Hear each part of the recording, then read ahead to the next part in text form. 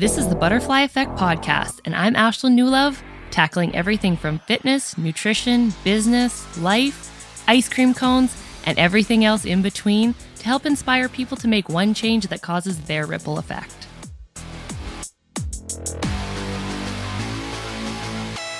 You're listening to the Butterfly Effect Podcast, episode number 11.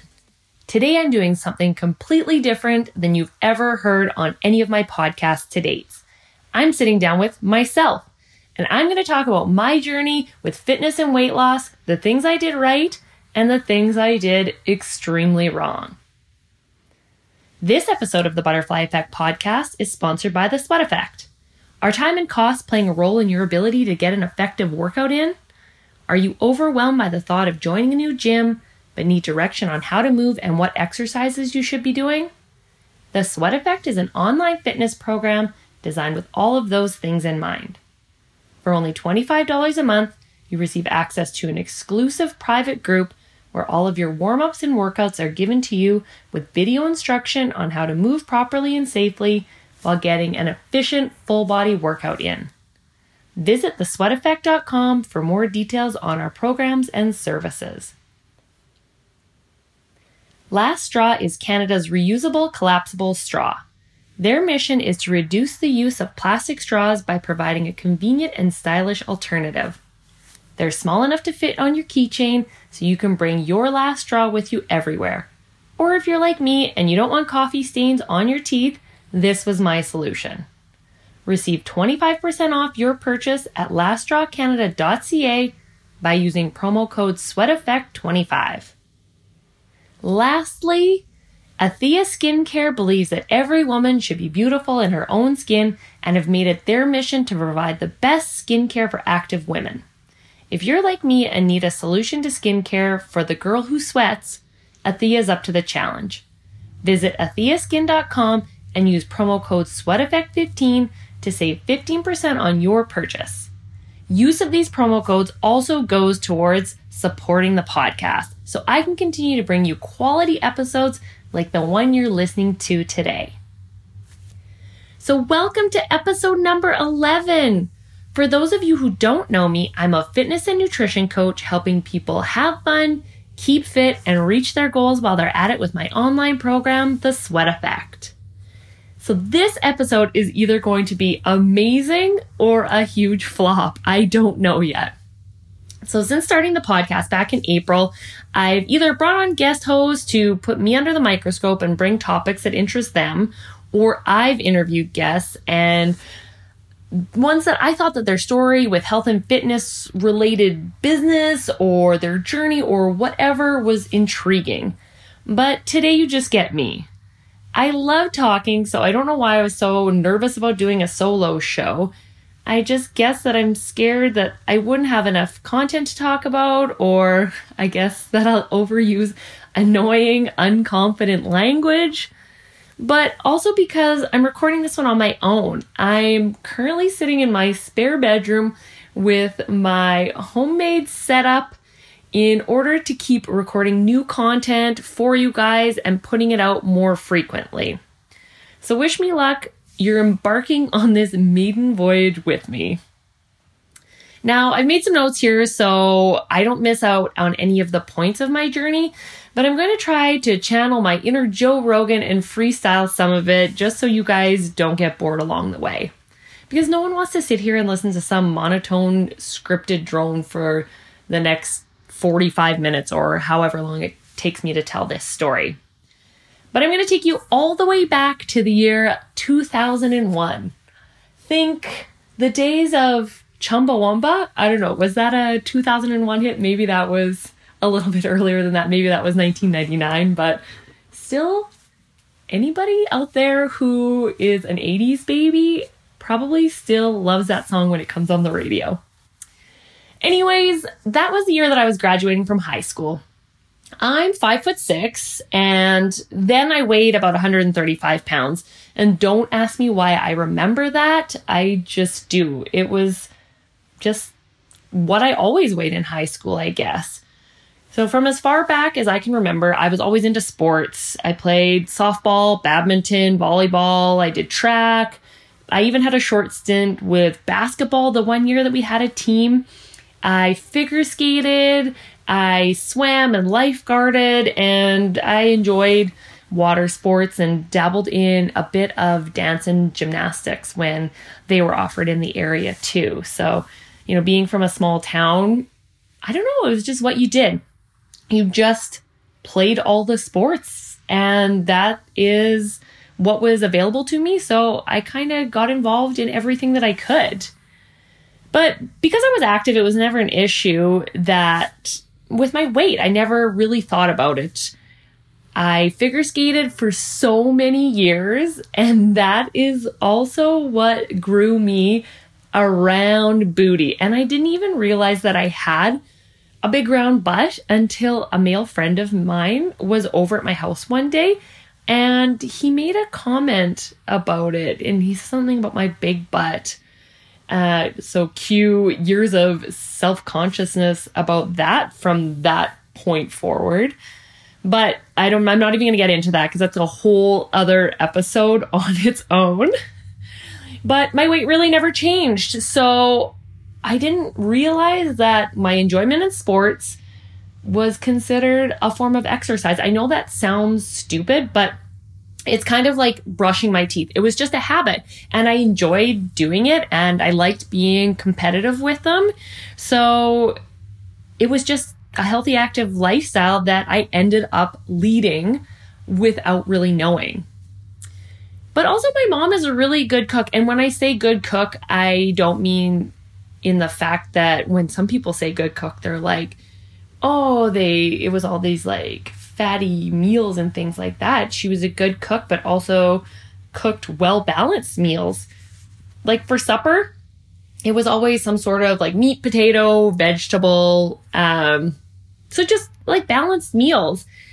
And I guess we did always have a cupboard full of snacks. And when my friends came over, they were literally always drooling about it. It was filled with things like Gushers and fruit roll-ups and fruit by the foot. For my fruit roll-ups people, who wrapped it around their finger and then like squeezed it on there and then ate it off of their hand like that? Because that's what I did with my fruit roll-ups. And I know other people from my school did that too. So I'm not a weirdo. There are some people out there. But whenever my friends would come over, they just drooled over this cupboard because it was filled with so many amazing things. But I never abused it. I'd grab a snack and throw it in my lunch kit. And that was kind of it. I never found myself like eating entire boxes of cookies or Gushers or things like that. I just took my treat, had it, and was satisfied with that. And like, obviously I would have an after school snack, which is not going to surprise you if you listen to the podcast and you follow me on social media. It was always a bowl of ice cream. And my brother and I, that was our after school snack. I'm not saying that I was some amazing nutrition expert back then. I'm just trying to lay out the big picture for you, what my activity level was like, and the fact that I moderated snacks. Again, I didn't sit down and eat a whole tub of ice cream. I'd have my bowl, and that would be it. So I think that's kind of where I've always said that I'm a moderator. There's moderators and abstainers.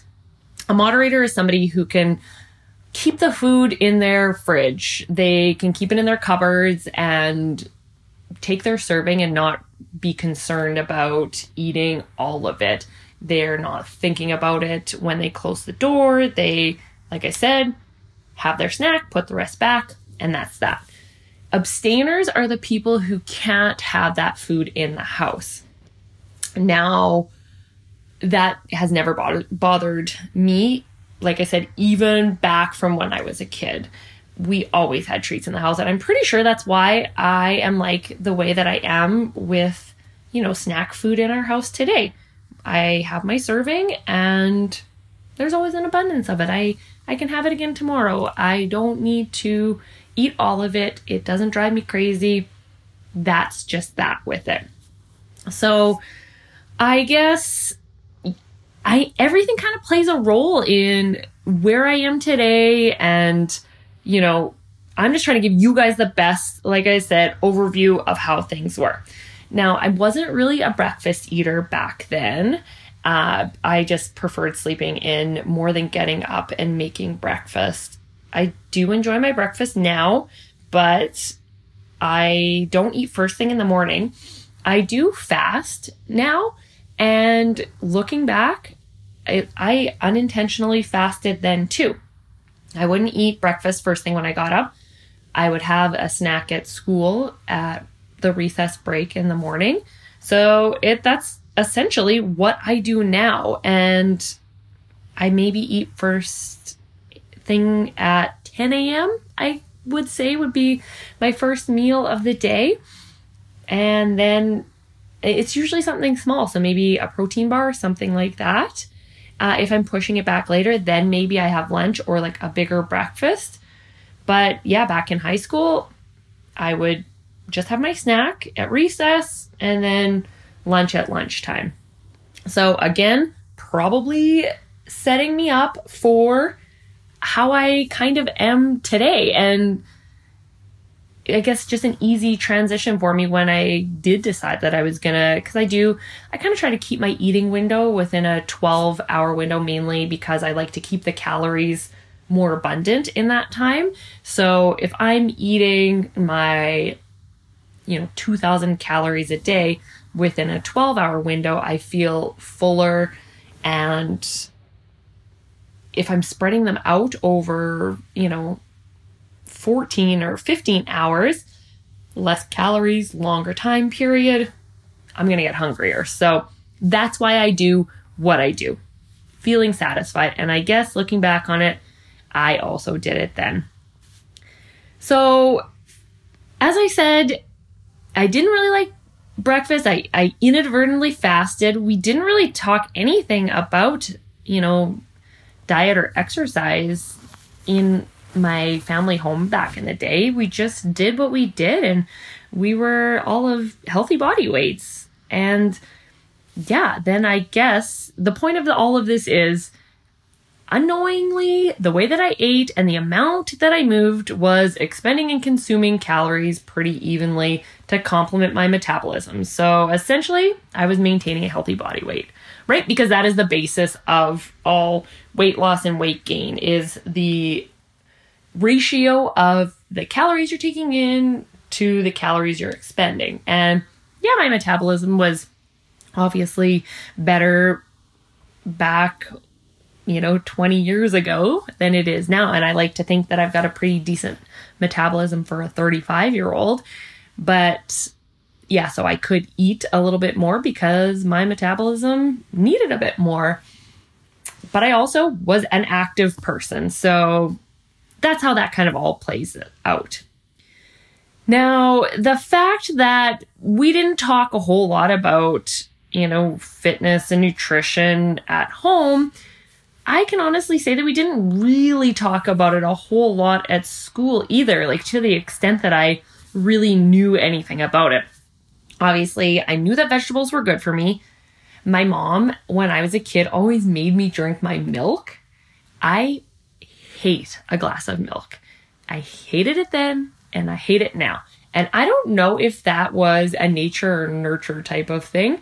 My mom and even my dad, they don't drink milk, didn't like drinking milk. So I don't know if I got that from them or if my taste buds just never liked it. But yeah, none of us ever liked drinking milk. They would sit me down at the kitchen table at supper time with my glass of milk, and I had to stay at the kitchen table until I finished it. And it could be hours because I was so stubborn. I would sit there with this glass of milk on the table, and I just thinking about it makes me want to gag. It would be so warm. If I would have just drank it quickly when it was cold, I could have not spent so many hours sitting at the kitchen table trying to prove to them that I wasn't going to drink it, because in the end I had to drink it anyways. But thank God we got past that, because that was a hard time in my life. Gross. But anyways, like I said, I knew vegetables were good for me. And I knew that exercise meant doing cardio and that guys lifted weights. I didn't really know, like, personally, any females at the time, like in the 90s, that lifted any weights. But my aunt was a runner and she was in good shape. So I guess that's how I made the connection between those types of things. And the little tidbits that you learn from health class in school.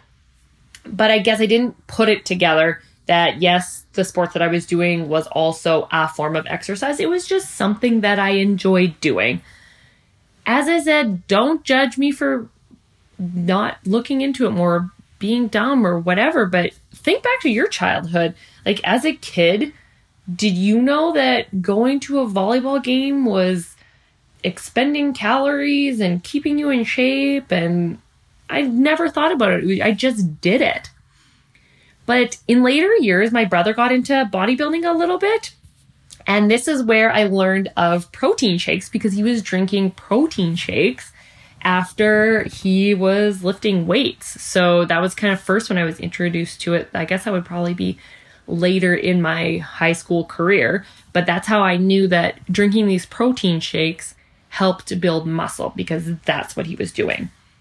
But fast forward almost 20 years now, and what a shift like I've had in mindset. I honestly like to consider myself stronger than a lot of guys. And I'm not being like, oh, I'm stronger than all the guys out there. I'm not even stronger than all the girls out there, but I'm stronger than a lot of guys. And I'm proud of that fact. So I guess unexpectedly, coming from my severe lack of knowledge on that subject, that's a pretty cool thing to be able to reflect on. I didn't know anything about it, and now I consider myself an expert in this field. So anybody can do that, right? Anybody has the knowledge or the power to go out and get the knowledge on the subjects that they want to learn about. And that is what I did.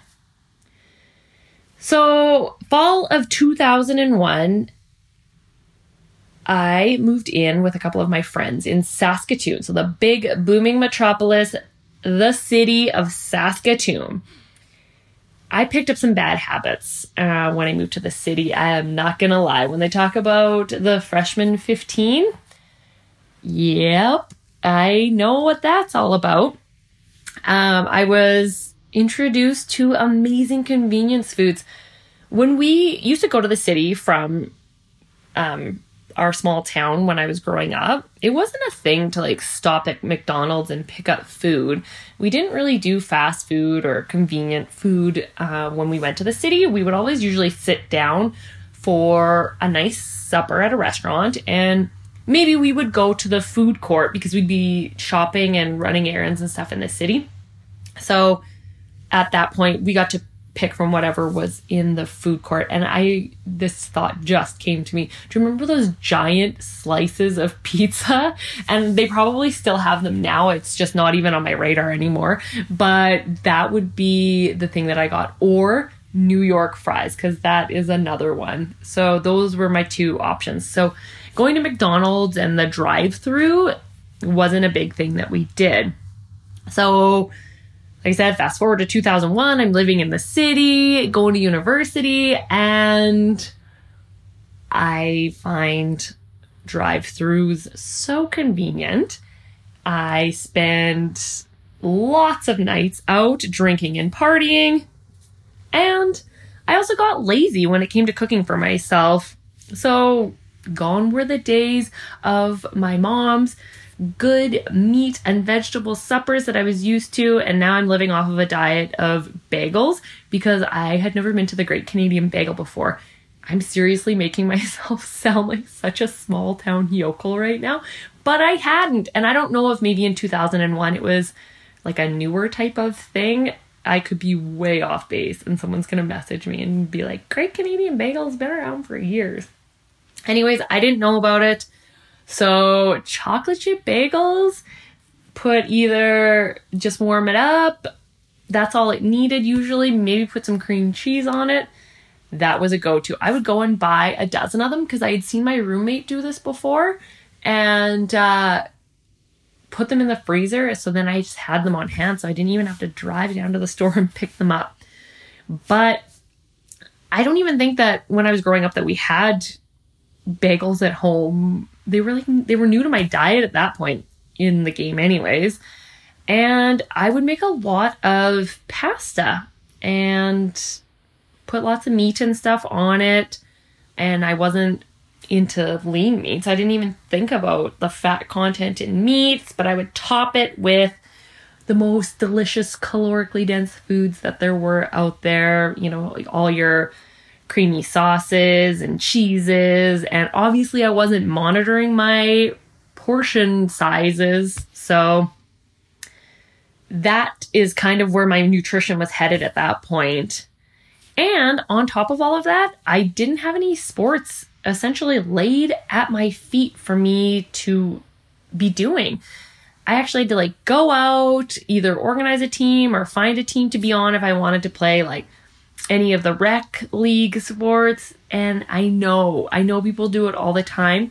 But in my first year at university, it was, I don't want to call it a shell shock experience, but coming from a small town, there was just so many things that I had to get used to. And I didn't even really know what I wanted to be taking in university at that time. So that was also, I just went into arts and sciences because all I knew was that there was 2 forms of post-secondary education. And yes, I could have educated myself on the subject, but I knew you either went to university or you went to SciAS. And I didn't know what I want to take, so I went into arts and science, which, looking back, that cost me some money. But it's just things I didn't know, and things I didn't know about how the university ran and how to get involved in more sports and more things like that, and living on my own. And I don't know if this sounds like anybody else's story with how their first year of university went, but this is how mine went. So I wasn't playing sports as much, and I guess the only activity I was getting in was hitting up the D floor at the Sutherland Hotel, perhaps, or the Pat for any of my old school peeps out there. The Pat closed a few years ago, so any of my early 20s people, you may have no idea what I'm talking about. It was downtown in Saskatoon across from the 7-Eleven. So then after you were done there, you could go over to the 7-Eleven, get yourself all that good Sevi food that was in the warming lights. Is that what we call them? Warming lights? You get all your faux deep fried chicken and wedges and your sour cream, and you take that home, or maybe you go down to Extreme Pita and load yourself up on something from there. Regardless, you were always eating something late at night after you had consumed a whole bunch of liquid calories and maybe burned off a few by, like I said, dancing in between trips to the bar. I'm being transparent with you guys. You can judge me, or you can maybe resonate with some part of this story, but that was what that year looked like for me.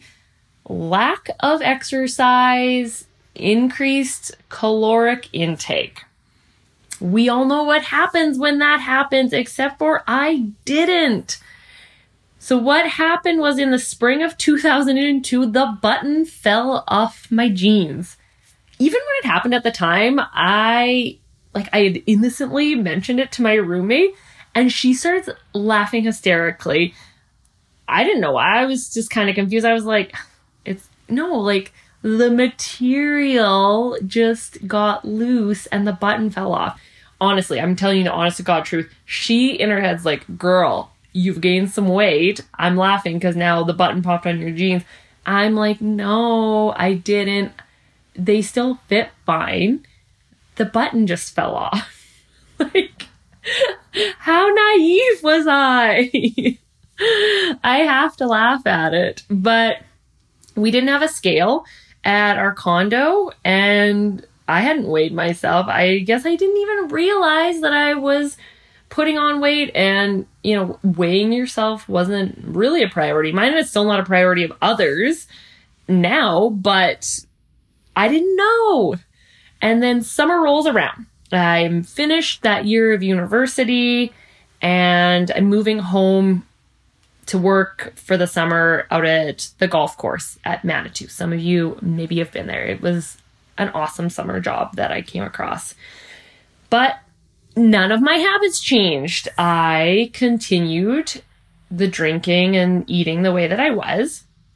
I was also working at the golf course, so a perk of that was discounted food for all the staff. I was working in the pro shop there and running the beer cart, and so I could go and have a meal at the kitchen for a discounted price, and that was awesome. And my favorite at the time, they used thick cut slices of French bread, buttered it up, put it on the grill, then deep fried some chicken strips, and then they put the chicken strips, some cheese, lettuce, mayo on there.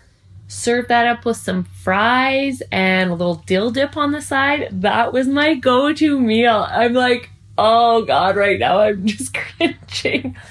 It was so delicious. And also part of the reason why I went through the increase in weight gain that I did. But I remember specifically one time that summer, getting out of the shower and noticing like these runs in my skin on my sides and being like, that's weird. What are those? And I didn't even know what stretch marks were. So, God, Ashlyn, wake up, shake your head, come on. So over those 2 years, I had put on like 30 pounds. I think it was the spring of 2003 is when it actually finally hit me that I had gained a lot of weight. And I was at a point where I felt uncomfortable and was embarrassed. And again, some people might be like, well, 30 pounds isn't a lot of weight. Like, whatever your number is your number. And that was my number where I felt uncomfortable. I was carrying a 30-pound weight vest around with me that I wasn't used to. And my hips were so wide. And I just felt like I was like so, I don't even know how to describe it. Like, I remember walking in between like some tables and kind of like having to turn to the side, like at the local restaurant, and being like, oh my God, you need to get your act together. So what does anybody do? It's the 2000s. You've put on weight. What does a small town person, or even a person from the city, I guess, I don't know because I'm born and raised small town, but what do small town people know about dieting? You sign up for Weight Watchers. And I did. And honestly, I have a lot of good things to say about my experience there. Obviously, I lost weight. The meetings were at the hospital, like the integrated facility, aka the hospital in Imperial. And once a week, I would walk out there, step on the scale in front of the lady who ran the meeting. I remember vividly, I was nervous and embarrassed and everything the first time that I went out there, because now I had to own up to it and I had to step on the scale in front of someone, which is also a super vulnerable. Ugh.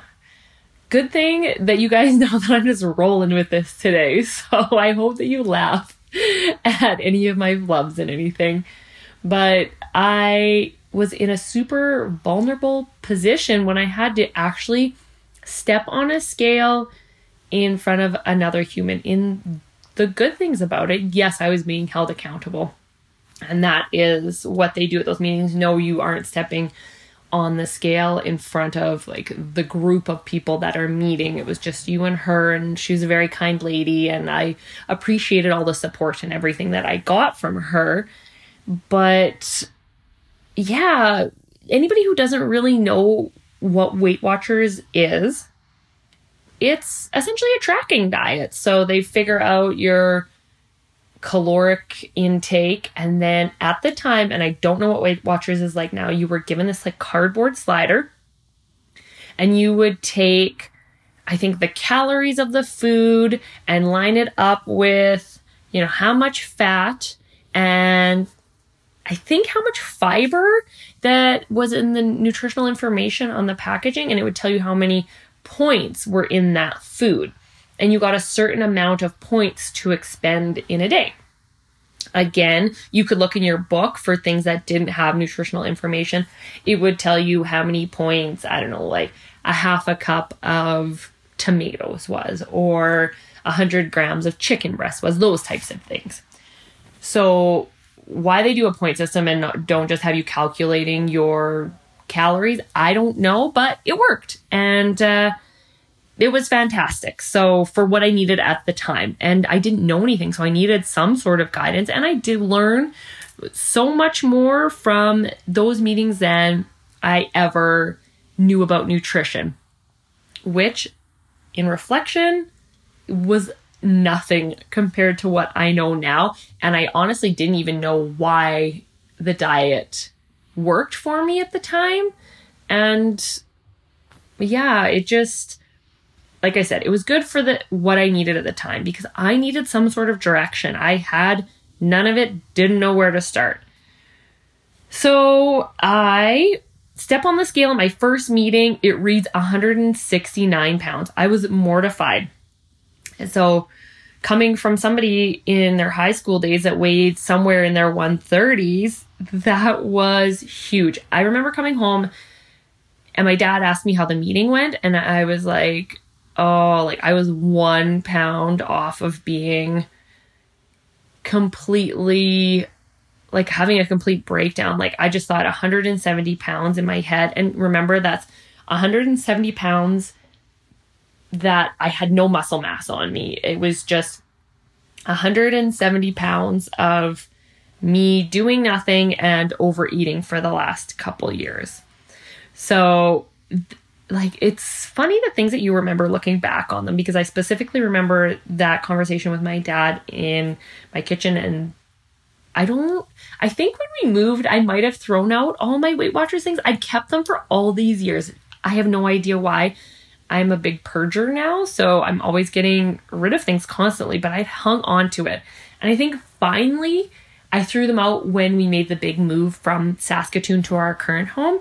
But I honestly wish that I had saved them, because I'd love to look back and just see kind of what my intake looked like then.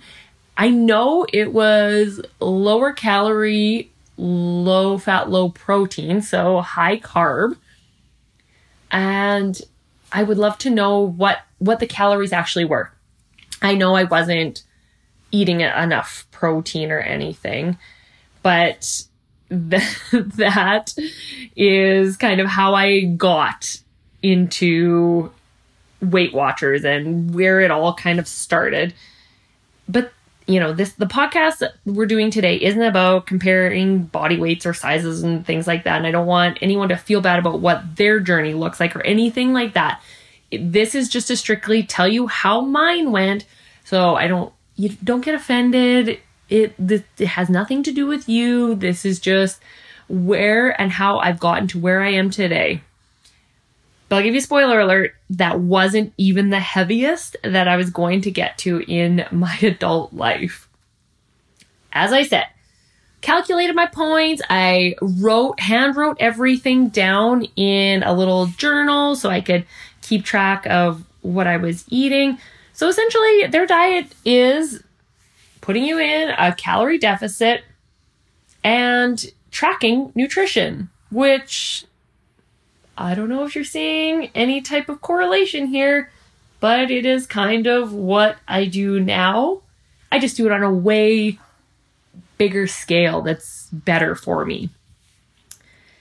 I really bought into Weight Watchers though. I used all the recipes and I bought their snacks, and I I started adding exercise back in, which was another great thing about it. I hopped on, my parents had a treadmill at the time. I was on that thing religiously. I got back into like competitive recreational volleyball, started rollerblading because that was what you did back then. Me and my friends would go rollerblading. And yeah, don't laugh. Like I said, it's 2003 at this point. So that's what you did. Anyways, I lost 25 pounds doing it. I gained back my confidence and I really loved how I looked and felt again. Now, I don't, someone's going to get upset about this probably, but I don't feel like Weight Watchers gives you all of the information. I don't think that they will tell you how to maintain results and what you can do in the future and what happens when you stop using the little cardboard slider and calculating points. How do you transfer that over into real life? And I say this about any diet, whatever that diet may be. If you're doing low carb, if you're tracking in MyFitnessPal, how can you transition over into real life with it? And I give my clients and members all the tools that they need for that because honestly, I don't want to keep them as a client forever. I want to see them spread their wings and fly because what I'm doing, I want to share with everybody. And I honestly can't keep everybody on forever. I want to see them succeed and I want to see them be able to maintain it and have future success with it. Now with Weight Watchers, I feel like there wasn't that maintenance part. I couldn't, like I said, keep using the cardboard slider and points guide every day of my life. So yeah, you guessed it. I started gaining weight back. They also didn't tell you like why or anything about the foods that I should be eating. And we didn't talk about, not going back to old habits. So I think I was in that mind frame that I'd lost the weight, which I think this happens to a lot of people. Now I just go back to regular life. I don't know, Weight Watchers people, some people, maybe they've done it differently and maybe you're out there crushing it with the Weight Watchers things. This was just my experience with it. There might be some people out there who can agree with me on this too. So again, this is just me telling my story. So it was, the early 2000s and I don't know if it's their business model or what. They're super successful. They got people, isn't Oprah like one of their sponsors or something? I mean, they obviously help people lose weight. They helped me lose weight, but I just didn't know enough, nor could I afford to just keep doing it forever. So that was part of that as well. The accountability was great. The support at the meetings and stuff was great. And it did jumpstart my weight loss journey. And like I said, it started me in doing some tracking and things like that. But when I was done with it, obviously gained the weight back and I did have to sign up again. It had changed. I do know the program had changed. I remember this from when I had done it the first time. But I also remember, I don't remember being as successful with their new program as I was with the old one. I don't know how much weight I lost the second time or whatnot. I just remember that the first time I did it, I was much more successful.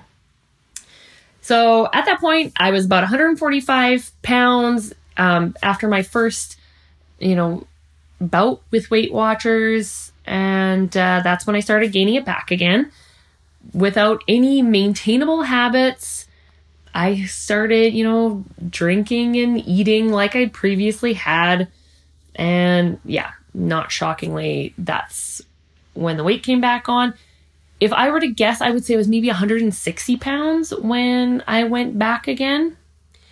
But at this time, I had discovered Spanx. And then I also was moving back to the big city again. I was newly single and I was out living it up on the bar scene again. My only difference was I got introduced to the gym this time. So a little bit of weightlifting. I had a friend who was into it and she showed me a few things to do in the gym. So that paired with, you know, my poor eating habits kind of helped me maintain somewhere under 160 pounds. Like I said, I can't remember exactly what I weighed then, and I probably didn't own a scale. Well, that's a lie, because I still had that Weight Watchers scale up until last year. So obviously I had a scale. Was I maybe just not stepping on it? I don't know. I just know that, yeah, I lost a little bit of weight the second time I went back to Weight Watchers. But then when I moved to the city, started drinking again, but also started in at the gym. So started maybe putting on a little muscle mass. It was helping me maintain my weight a little bit better than what I was doing before. And I did maintain it for probably a couple of years, and then inconsistencies with my fitness and paired with very consistent overconsumption of liquid calories and late night fast foods again, that had my weight increasing again. And I was at this point, I just started my own business. I was waitressing at a bar. And again, I always get sucked in by cheap food that you can get at work. And the bar food was cheap. And I was working a second job waitressing to help supplement this business that I was running, which was a clothing store at the time. So I was working lots of hours between the two jobs and then eating at work with crappy bar food. My time in the gym that I had started when I moved back to the city diminished. And this is where the weight crept back up. During this time, I also met my now husband, Curtis, and he's also had some ups and downs with his weight loss journey in the past. But in about 2010, we decided that we needed to take control of our health, and we found a Groupon for CrossFit. Groupon. Who's with me on that? You'd be like, okay, I want to get in shape. I'm going to go on Groupon, see if there's any deals. I needed deals because I was a struggling business owner at the time, so I needed something that was going to be reasonably priced. So by simply adding that in again, so a bit more regular exercise into my regime, I did start to see some results. Like, unfortunately at that time though, I hadn't changed any of my nutrition habits. So it definitely stalled out after a while. I think I was going 2 times a week. And then it got increased to 3 times a week. And if you've ever done CrossFit, you know it's not cheap. But I was hooked. And they had these programs where you could just go 2 times a week or just go 3 times a week at that time. But then eventually I did the full-blown unlimited membership because, yeah, like I said, the results had seemed to stop happening. But I was really proving that you couldn't out-exercise a bad diet. And that was exactly what was happening. So I was just eating too much for what I was exercising. Now, this is the time when paleo diets and CrossFit went together like peas and carrots. So there was a paleo diet challenge that was offered at the gym. Obviously, I got on board with that. They said, eat unprocessed foods. Eat whatever you want, essentially, as long as you're not eating processed foods. I love bacon and eggs. I love steak and potatoes and nuts. And I guess it was sweet potatoes because potatoes were a no-no, but sweet potatoes, hells yeah.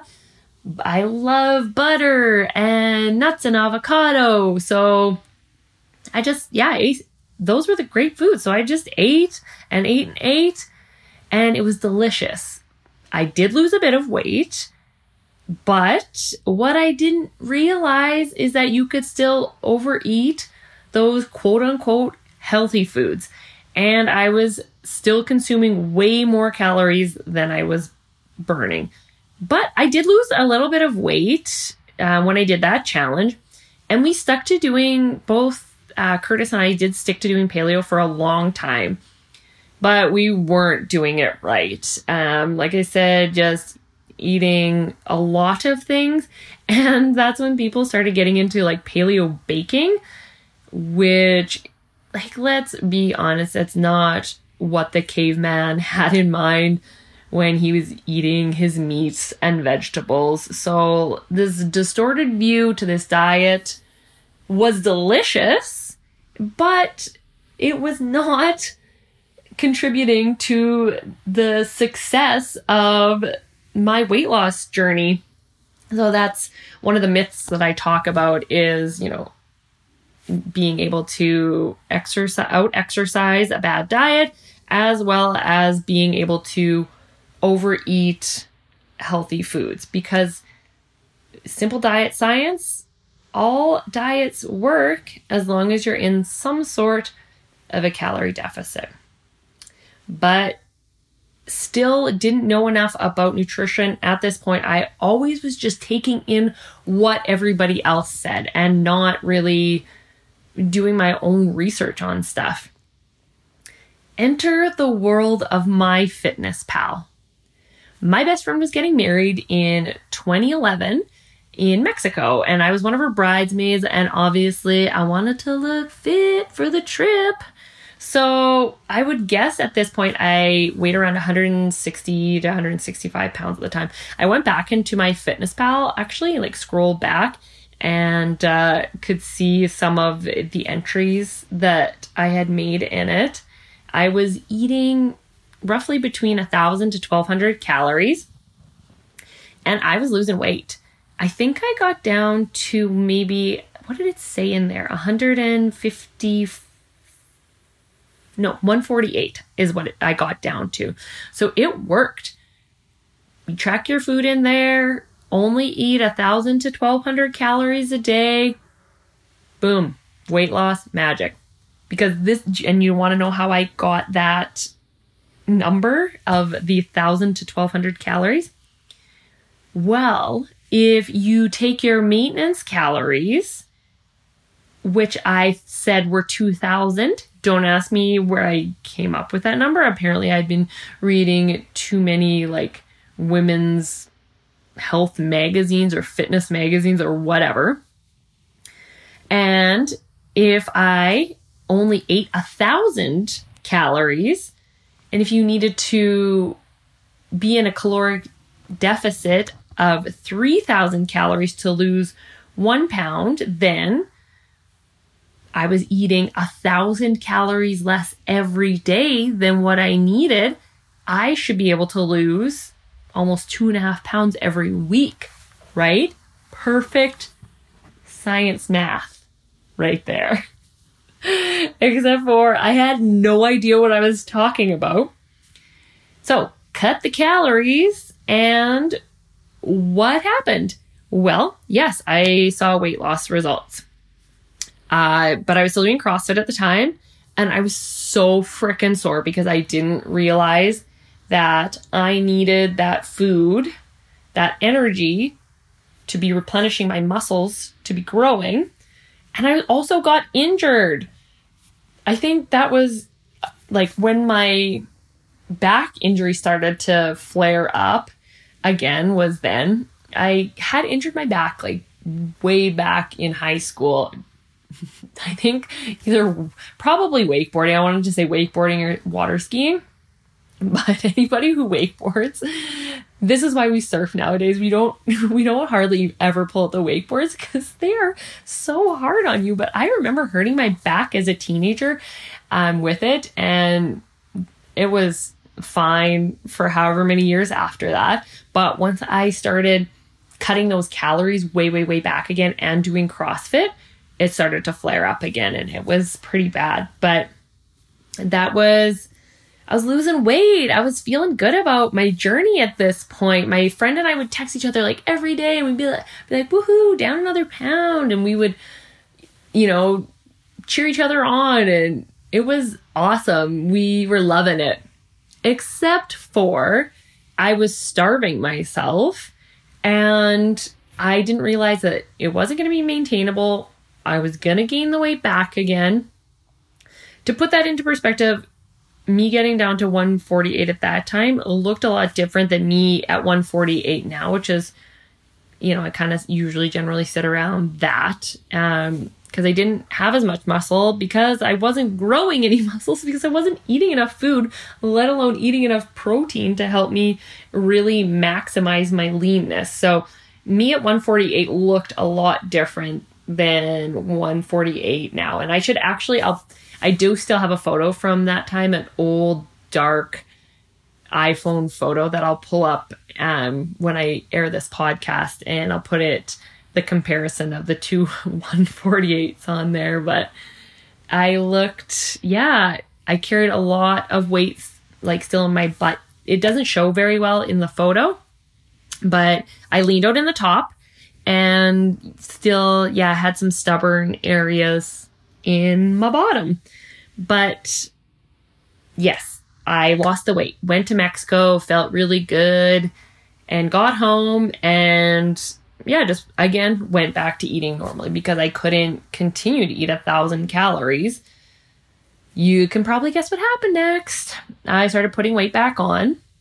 I did maybe 1 or 2 more paleo challenges at the gym because it was really the only thing that people thought was successful at the gym. Everybody, like I said, everybody knows CrossFit and the paleo diet. They were just a thing back then. Now, if you say the word paleo at a CrossFit gym, people are like, what are you talking about? That is not a thing. Or people who don't do CrossFit still have it in their head that CrossFitters eat paleo. So if I go somewhere and somebody asks me, what I do, and if I mention something about CrossFit, they're like, oh, do you eat paleo? And we actually laugh because we haven't eaten paleo in 6 years, 5 years for sure. And it's just not a thing that people really do anymore. But so started gaining the weight back again. And this is when low carb diets started to get more and more, becoming a hot and heavy trend. And I was advised again by peers that I should do this type of a diet. So I'd track in MyFitnessPal, and I would only eat, and I don't know if I had a calorie goal, but I should only be eating 30 grams of net carbs each day. And then 1 day per week, I could eat a bunch of carbs to refuel, like just go crazy. I didn't have to track or anything. Now this sounded like the diet for me. Hell yeah, I could restrict my carbs all week if I could go crazy on Saturday. But I remember at one point during this diet, being in the middle of a workout, and it had wall balls in it. It might even have been Fight Gone Bad, which is like 5 stations and you have a minute to do as many reps of each of the movements. And one of the minutes is wall balls. And I just remember, as the coach at the time was like, do not put that wall ball down. It's only 1 minute. And if you know Fight Gone Bad, you know that the wall balls come first in the workout. And it's 3 rounds. You do, I think it's a minute of wall balls, a minute of, people are like, come on, Ashlyn. Maybe push press. No, push press. Okay. I know you're listening to me struggle right now. So it's wall balls, sumo deadlift high pull, box jumps, push press, rowing. You do a minute at each one of those stations. And after the row, you get a minute of rest, and you do that 2 more times. So this might have been in my 2nd or 3rd round, coming off my minute of rest, which you should be feeling the freshest after, right? And the coach was like, it's 1 minute. Like, do not put your wall ball down. And I didn't put it down, but I remember leaning up against the wall, because I was so fatigued and I had no idea what was going on. And nobody really else put it together too. They just, I don't know, assumed I was being lazy, and I kind of got dubbed with getting a little bit lazy in my workouts and stuff. But the fact was, I had no energy.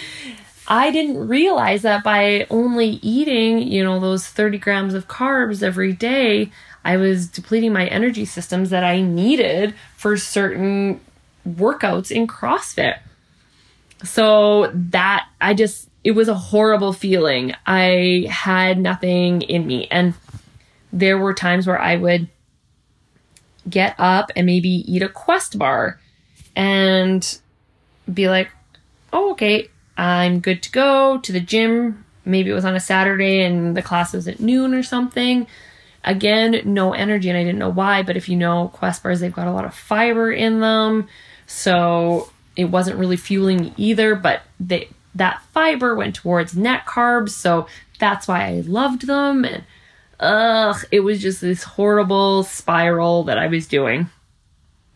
But anyways, I had no energy, and I just kept taking the word of other people on why this was the next best thing, the next diet that I should be doing instead of researching myself.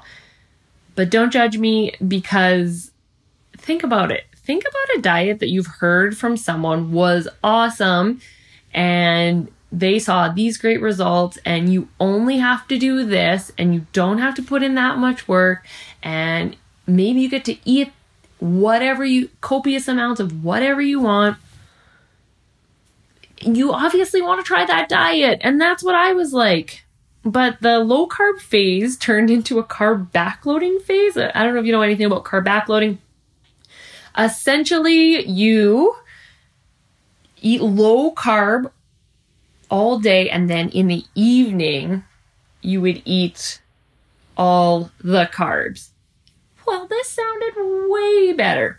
And then it was supposed to fuel you for the next day. Well, the only thing that was happening with this was, again, overeating, because I didn't have any sort of, I don't know.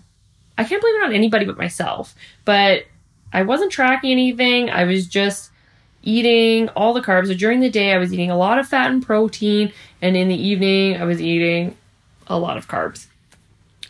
Everybody makes the joke that carb backloading can turn into carb front loading. All that you do is end up putting on weight from it. It wasn't benefiting neither Curtis or myself really at the time. It worked. And whenever I talk about these diets, yes, they for sure work for others, but it wasn't what worked for me. So don't get that confused with anything else. This is just how I went through the process of finding out what did work for me and what works for a bunch of other people as well. For my lifestyle and my activity level and what I do for exercise, these just, and you know what, I could probably carb backload now that I know more about it. For me, my friends always laugh because I am a 100% carb fueled, if I want to call myself an athlete. I can't be lacking on my carbs before I work out. I just feel I need those for all my energy for those workouts. So if I was working out at supper time, but I hadn't had any carbs yet, I didn't feel that the carbs that I had loaded the evening before had lasted me long enough through the day where I wasn't eating any carbs to fuel my workout at night. Now, maybe if I had been working out in the morning, this would have been a better solution for me. But like I said, for myself personally, I feel that I need all the carbs for the type of exercise that I do. Now, there was also another period that we went through that was eat big, lift big. And this phase was where you just ate all the food, but you needed to be lifting lots of heavy weights in order for you to turn into a lean, mean, barbell eating machine. It turned out I was not doing enough extra lifting of my moderately heavy weights for that to be the case. So again, what ended up happening was just putting on weight. I was fueled because I was eating so much food, but if you do CrossFit, you know, being fueled and carrying around extra body weight will contradict each other, because that meant with my lift big, eat big phase, I put on some weight. It made my gymnastics way harder. So any of my body weight pushing and pulling and things like that, it was harder. By this point, you're probably thinking, Ashlyn, stop fad dieting. And you're right, but I needed to figure all of that out still.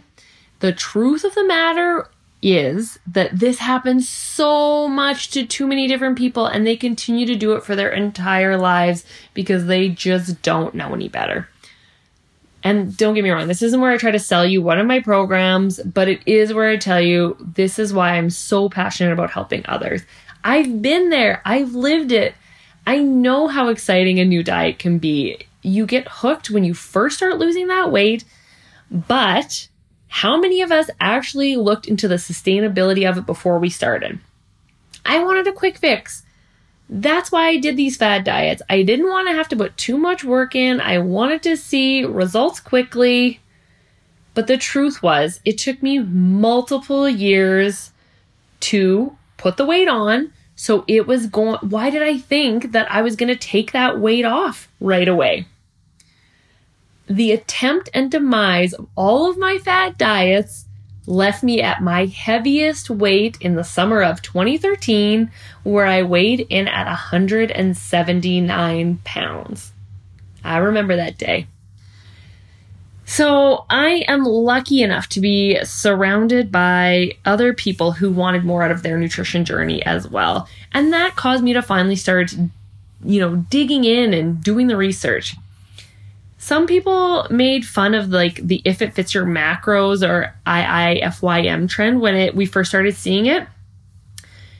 And yes, I know people who have been doing it for eons, but that is just when I started paying attention to it. But people would say dumb things to me like, if it fits in your mouth, and laugh and think that they're hilarious. But for any of you self-righteous individuals, I'm so glad that your if it fits in your mouth model worked for you. I too have tried it in the past, and all that ended up happening was my increase in weight gain. I've kept an open mind to everyone's way of nutrition, and if that's what works for them, fantastic. But if there's one thing out there that really grinds my gears, it's when someone tries to tell me, just eat whatever you want.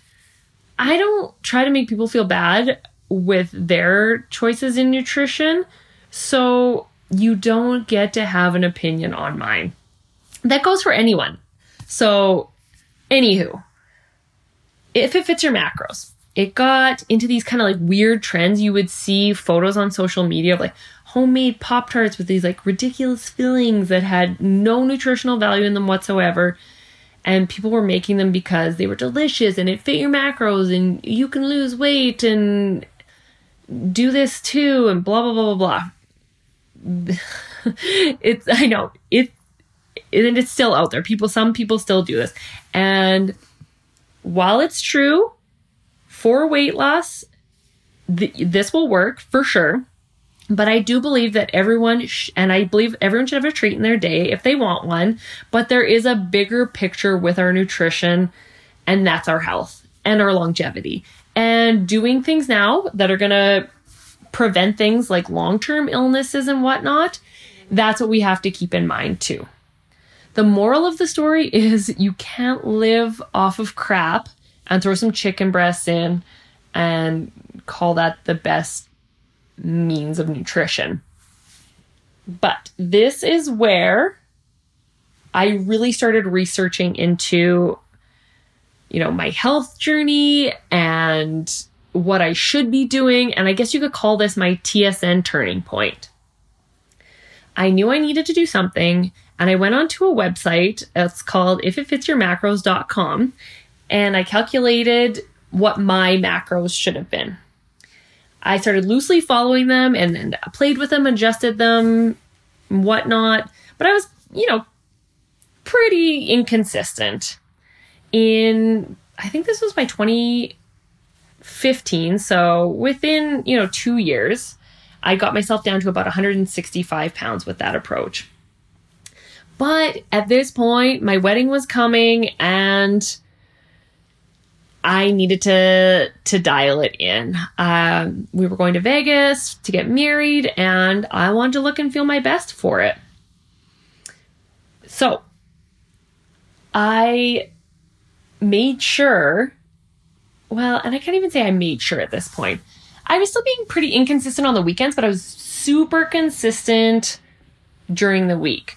And I was like sitting around 162 pounds when I got married. And it wasn't where I wanted to be. Like I wanted to be below 160 at this point, but I don't know. I was like, I had my aha moment. It was that I couldn't be, going all crazy on the weekend still and just dialing it in during the week. That was where things were going wrong for me. So at that point, I just started staying consistent, hitting those numbers every day. So when that happened, shockingly, I started seeing results again.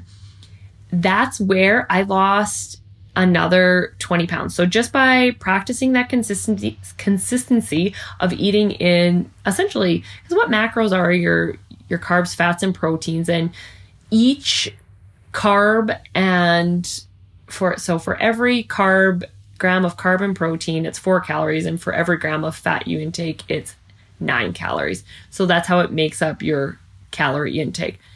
So essentially, by eating in that calorie range and getting enough protein and fiber and those types of things, that's where I found where the magic laid. I hadn't changed anything with what I was doing for exercise. I was still working out, like doing CrossFit 4-5 times a week. So that stayed the same, but I just dialed it in. And like I said, I'm all about people having a treat. So I still have a treat during my day. I was eating foods that I enjoyed. So that's what made it easier to stick to. And if it's easy to stick to, you're going to be more consistent with it and you're going to see more results with it. You guys have heard me say this a million times on other podcasts. If you've worked with me, consistency is the king of everything. And that is where it's going to get you to your goals. You can't overeat on the weekends all the time. Yeah, for sure. I'll have some days where they're not perfect now. But if I wanted to see the results, I had to stay consistent with it. So also, not shockingly, my gymnastics movements got better once I lost the weight. Everybody had told me at the gym, you just need to get stronger. And the handstand push-ups and the pull-ups and the chest bars and the muscle-ups, they'll all get easier. What I needed to do was lose some weight.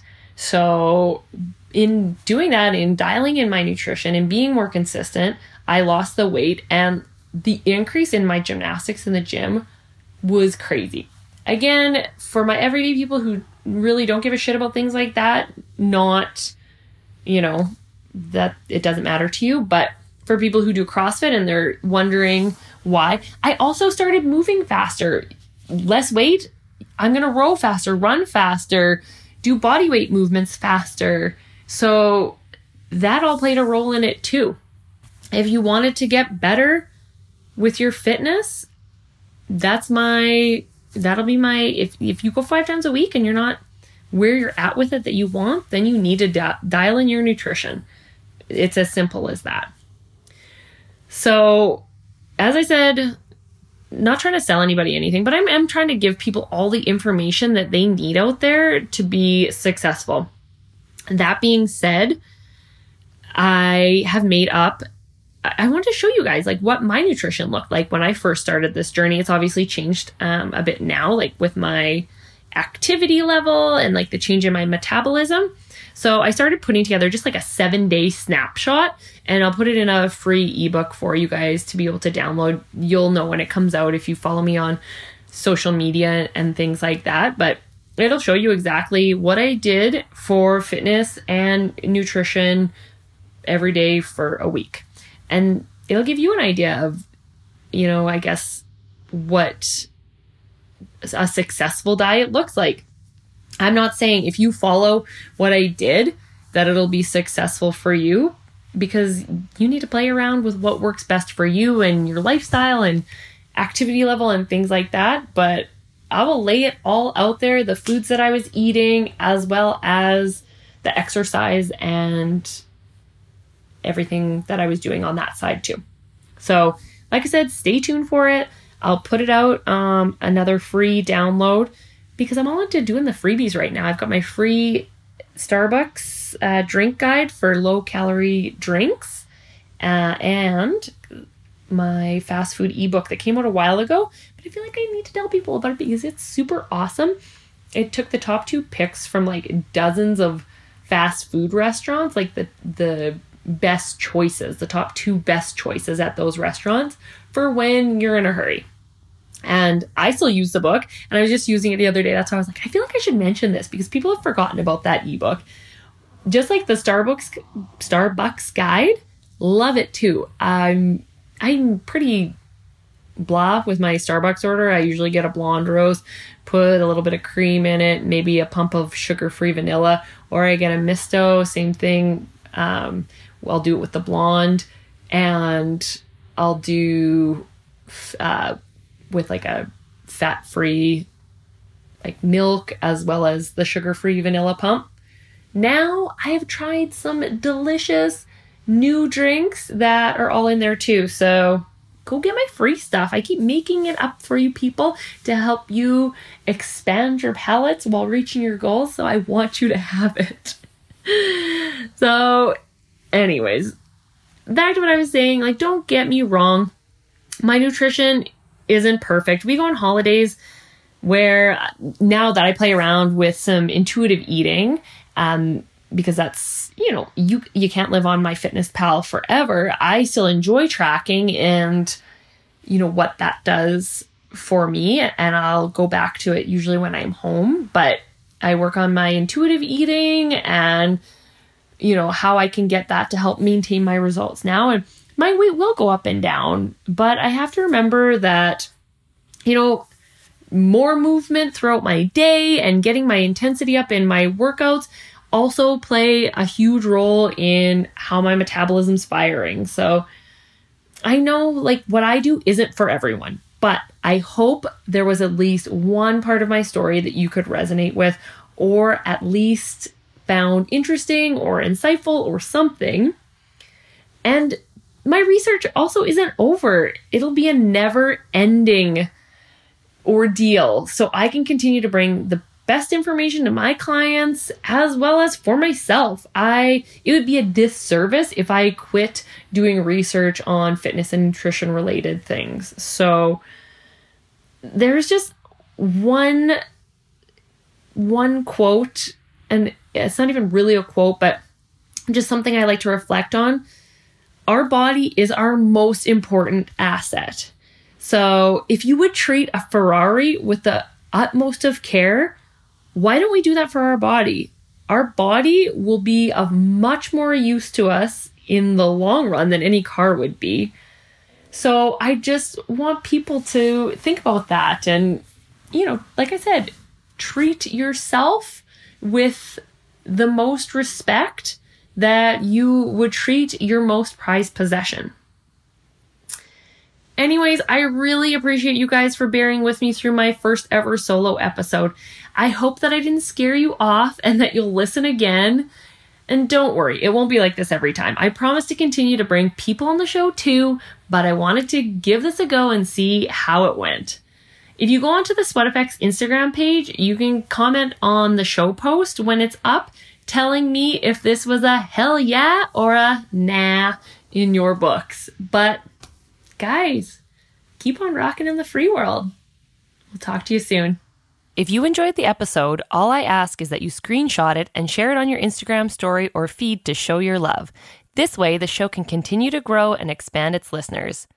The show exists because of sponsorship, so in order for me to have sponsors support it, it needs to have a following of subscribers and ratings. Taking the time to share it with your followers will totally help keep it thriving. If you're interested in sponsoring an episode, please get in touch with me and I can give you all of the details so we can start working on promoting and advertising your business. Head over to my Instagram page at sweat_effect for all of my insights, experiences, and daily dose of goodness. Until next time, keep on having fun and keeping fit.